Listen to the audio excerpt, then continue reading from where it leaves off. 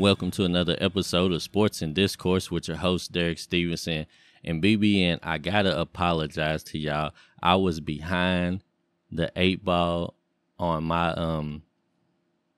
my opinion about this whole Keon Brooks situation. So initially, I had said that I thought maybe Keon Brooks had heard something about this Baylor Shireman kid coming to Kentucky, and maybe that was one of the reasons why he decided to enter the transfer portal. Well, it turns out I was wrong. And honestly, Coach Calipari had came out and made a statement and said that he kind of just really wasn't interested in dealing with these kids that are searching out these NIL deals, right? And to be honest with you, I kind of 100% agree with him. The NIL is something that's probably going to be here. It's probably not going nowhere. It's probably going to get tweaked to death. Rules and regulations are going to continue to be added and changed. But right now, I agree with him that he should not focus on trying to get these kids money just to be at Kentucky. Coach Calipari's job is to try to coach these kids up so that they can go to the NBA and get money. That's one thing he's always done. He's always took his players and taught them how to go get the big $100 million bag in the NBA. And he just probably really doesn't have any interest in trying to figure out how he can get these kids to be paid to come to Kentucky. A kid like Baylor Shireman, he seemed like he's a pretty good player. I don't know what he's going to be when he moves to the next level. Wherever he decides to go, maybe I might try to keep an eye on him and see if he was actually legit or not. But I completely understand Calipari's position. And this is my thing, right? If you look at a guy like Oscar Tshiebwe, right? Oscar Tshiebwe came to Kentucky. He wasn't, demanding NIL money. He came to Kentucky and he proved that he was worthy of receiving NIL money. He came here, he led the team, he was the driving force of the team. He put the team on his back night in and night out and carried the team as far as he could carry them. Yes, unfortunately, he had to deal with the bad ending to the season, the loss to the Peacocks, and he said that he wanted to come back and avenge that. But when you look at what he did, a player like that comes back to Kentucky, he deserves an NIL deal. He put blood, sweat, and tears into the Kentucky program. The player of the year, he deserves to be paid the $2 million that allegedly he is going to receive, right? No problem with that. But when you look at a kid like Baylor Shireman, what is he really demanding NIL money for? Like, what has he really done? Yeah, he averaged about 16 to 18 points a game. He seemed like a legit player on the level that he played at. But who really knows him outside of some hardcore college basketball fans, I would say? If you ask the average person walking down the street, they don't know who Baylor Shireman is. If you ask the average person walking down the street, they might not even know who Oscar Tshiebwe is. But if you ask somebody in Lexington who is Oscar Tshiebwe, everybody in Lexington knows who Oscar Tshiebwe is. And that's why he deserves the $2 million that he's getting. But some of these kids, man, they might need to fall back off of this, because this is the thing that it could start to turn some coaches off, right? Because if you look at some of these guys, right, if your interactions with them, like let's say you're Calipari, right? You're John Calipari, and you're going to meet with some of these kids. And the initial meeting, their representatives, their handlers, their parents, their agents, whoever it is that they talk to or that speaks on their behalf, informs you that the only way they're interested in playing for you is if you can guarantee them X amount of dollars in an NIL contract. Well, number one, technically it's still illegal for a school to give a player money, right? So at the end of the day, when you tell John Calipari, I need this amount of NIL, he can't personally guarantee you that you're going to get this much money, because he has nothing to do with players receiving money, right? The way it is currently, the way the rules are set currently, you are not allowed to be paid to attend the school by the school. You are not allowed to be paid for your performance. You are only allowed to be paid to be sort of like a brand ambassador or something like that from an outside entity, right? A business that has no affiliation with the school.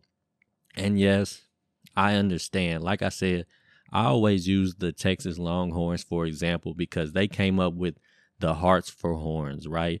As soon as the football coach said that he needed some linemen, out of nowhere, there was a nonprofit charitable organization called Hearts for Horns that was giving $50,000 to linemen to come and play for Texas Longhorns football team. So does it look fishy? Absolutely. But technically, it's a nonprofit organization that's not affiliated with the school, that's paying the players, and that's how you have to do it, right? Technically, John Calipari can't tell you that you're going to get a certain amount of money for playing for Kentucky. That's not legal. That's not allowed. He cannot do that. So John Calipari just took a stance that he just really isn't into that. He's probably going to pass up on players that approach him in that way. And the thing is, John Calipari has your best interest at heart. John Calipari is trying to teach you how to go get some real big NBA money. That's what he's interested in doing, right? So he's not worried about you getting $1 million or maybe a lot less than that, honestly. Like, realistically, how much money is Baylor Shireman worth to a company right now? Most people don't know who he is, right? So what are we paying him for? We paying him for what he did at his respective mid-major school before he came to Kentucky. How much is that really worth? I mean, nobody really knows these kids, especially these young kids or these unknown players from smaller colleges. Now, if you look at somebody like, take Zion Williams, for instance, when he was at Duke, right? He was already a high school phenomenon, right? Everybody knew who Zion Williams was before he even went to college. Then you put him on Duke's campus. Zion Williams is worth a little more. The average college basketball fan or the average sports fan probably knows who Zion Williams is. Even some people that are just, very about sports probably still might have heard of Zion Williamson, right? So at the end of the day, he probably is worth coming on campus and asking for a couple $1 million if he had been there whenever that was illegal. Whenever that was legal. But most of these kids, they really aren't profitable to any organizations. What are you paying them for, right? You paying them to, wear a t-shirt or something online, right? So maybe they might have 1 million followers, right? Most of them probably don't, but they might have several 100,000. Right? That's reasonable. So you have several 100,000 people that you can say that will probably see your brand, right? So let's say I own a t-shirt company, right? So I make a t-shirt and I pay Baylor Shireman, I might pay him $20,000 to every Friday make a post with my shirt on it, right? That's reasonable. But these kids thinking that they just going to get these millions of dollars, I just don't really see it at this point. And I think that's only really reserved for several very special players. Oscar Tshiebwe is a very special player. He achieved a whole lot. He almost carried Kentucky to the championship. I like to think if we would have got past St. Peter's, we would have won the championship, and he would have been the most valuable player. That's what I like to think in my heart, right? I feel like technically we still won the championship. I don't care what nobody says. But anyways, he comes back to Kentucky. He's worth $2 million at this point, right? And maybe, I don't know exactly where he got his money from. He didn't get it from Kentucky, but some business, some organization, maybe it's Kroger's, right? Or Kroger, my bad. I have a friend that likes to get on people when they say Kroger. So maybe it's Kroger, right? So Kroger has a deal with Kentucky where, our football stadium is Kroger Field, right? So maybe Kroger might give Oscar Tshiebwe some money and say, hey, Oscar, we need you however many times a season. We need you to come to Kroger after a game or two in Lexington, sign some autographs, do that for the people. It'll drive people to the stores. It'll boost up business. That makes sense to me, right? But some of these kids, they just want people to put money in their pocket. And they're doing a whole lot of funny activity. They're kind of being really arrogant. And for a couple $100,000, right? Like I said, like I mentioned before, there was a kid in Miami that basically said he wanted to renegotiate his NIL deal, and he wanted more money because he felt like he deserved more.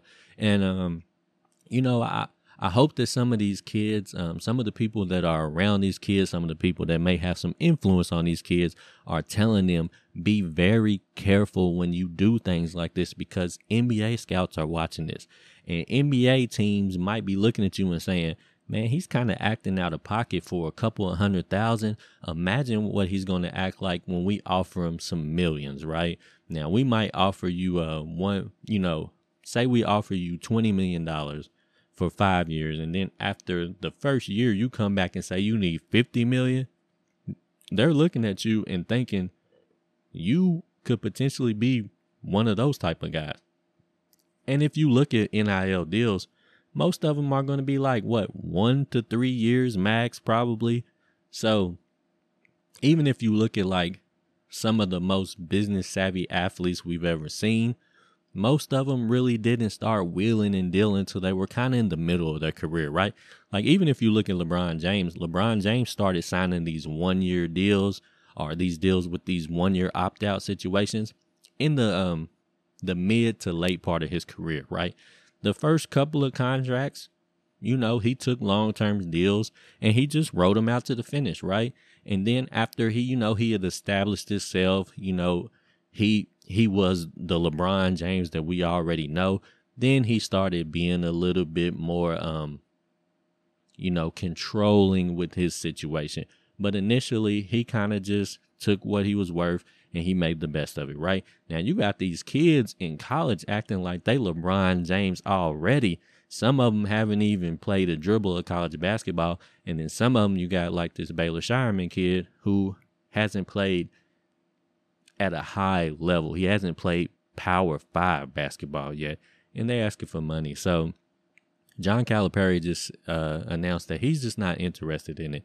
And I hope that doesn't turn some of these kids off. I hope that they see the bigger picture at stake. And I hope that Calipari is still able to explain to them that no matter how they feel about it right now, he has their best interest at heart, which I do believe that he does. And Calipari is about making millionaires. Calipari wants you to be successful. He wants you to be a millionaire. But while you're at Kentucky, he wants you to play team ball, right? He has tried to establish a system that everybody can eat together. He wants 3 or 4 players to get drafted off every team that he has. For the most part, he usually always gets 1 or 2 players drafted. This year, I don't know. He's probably still going to have 2 because technically Shaedon Sharpe still was on his team. He's going to get drafted high. Ty's probably going to get drafted in the first round. So he usually has 2 to up to even 5 before. You know what I'm saying? So John Calipari has a system that it's not designed. It's not built for one player. He's not going to look at one player and go, let me construct the offense for you to shine. He's going to say, this is my offense. You fit in this way. You get your points. Your partner gets his points. Your other partner gets his points. And all of you go to the NBA draft together. That's how he's tried to do it. Has he maybe lost some championships behind it? Maybe. But that's the formula to his success. However you look at that, he wants the team to be successful together. He doesn't want one person to outshine everybody. He wants everybody to eat. And that's the type of players that he's looking for. It probably turns him off to hear players coming to him asking for money because he's probably concerned like, well, if this kid is asking for money before we even really get him here, now, am I going to be able to control him in practice? If these kids are already coming into campus and they're millionaires before they even played, how much are you going to really get out of them? It could be tricky because we see it happen in the pros. There are some professionals that want to be great no matter what, and they ask for the money because they deserve it, but they still have a burning desire to be great. But there's some players that when they get the money, they are good. They no longer care about being great. They no longer take care of their health. They no longer are hungry to achieve more. They just happy with being rich. So you never know how it could go, man. You give a kid $2-3 million before they even step foot on. Imagine if Ben Simmons had got $2 to $5 million before he even played at LSU. What would you have got out of him?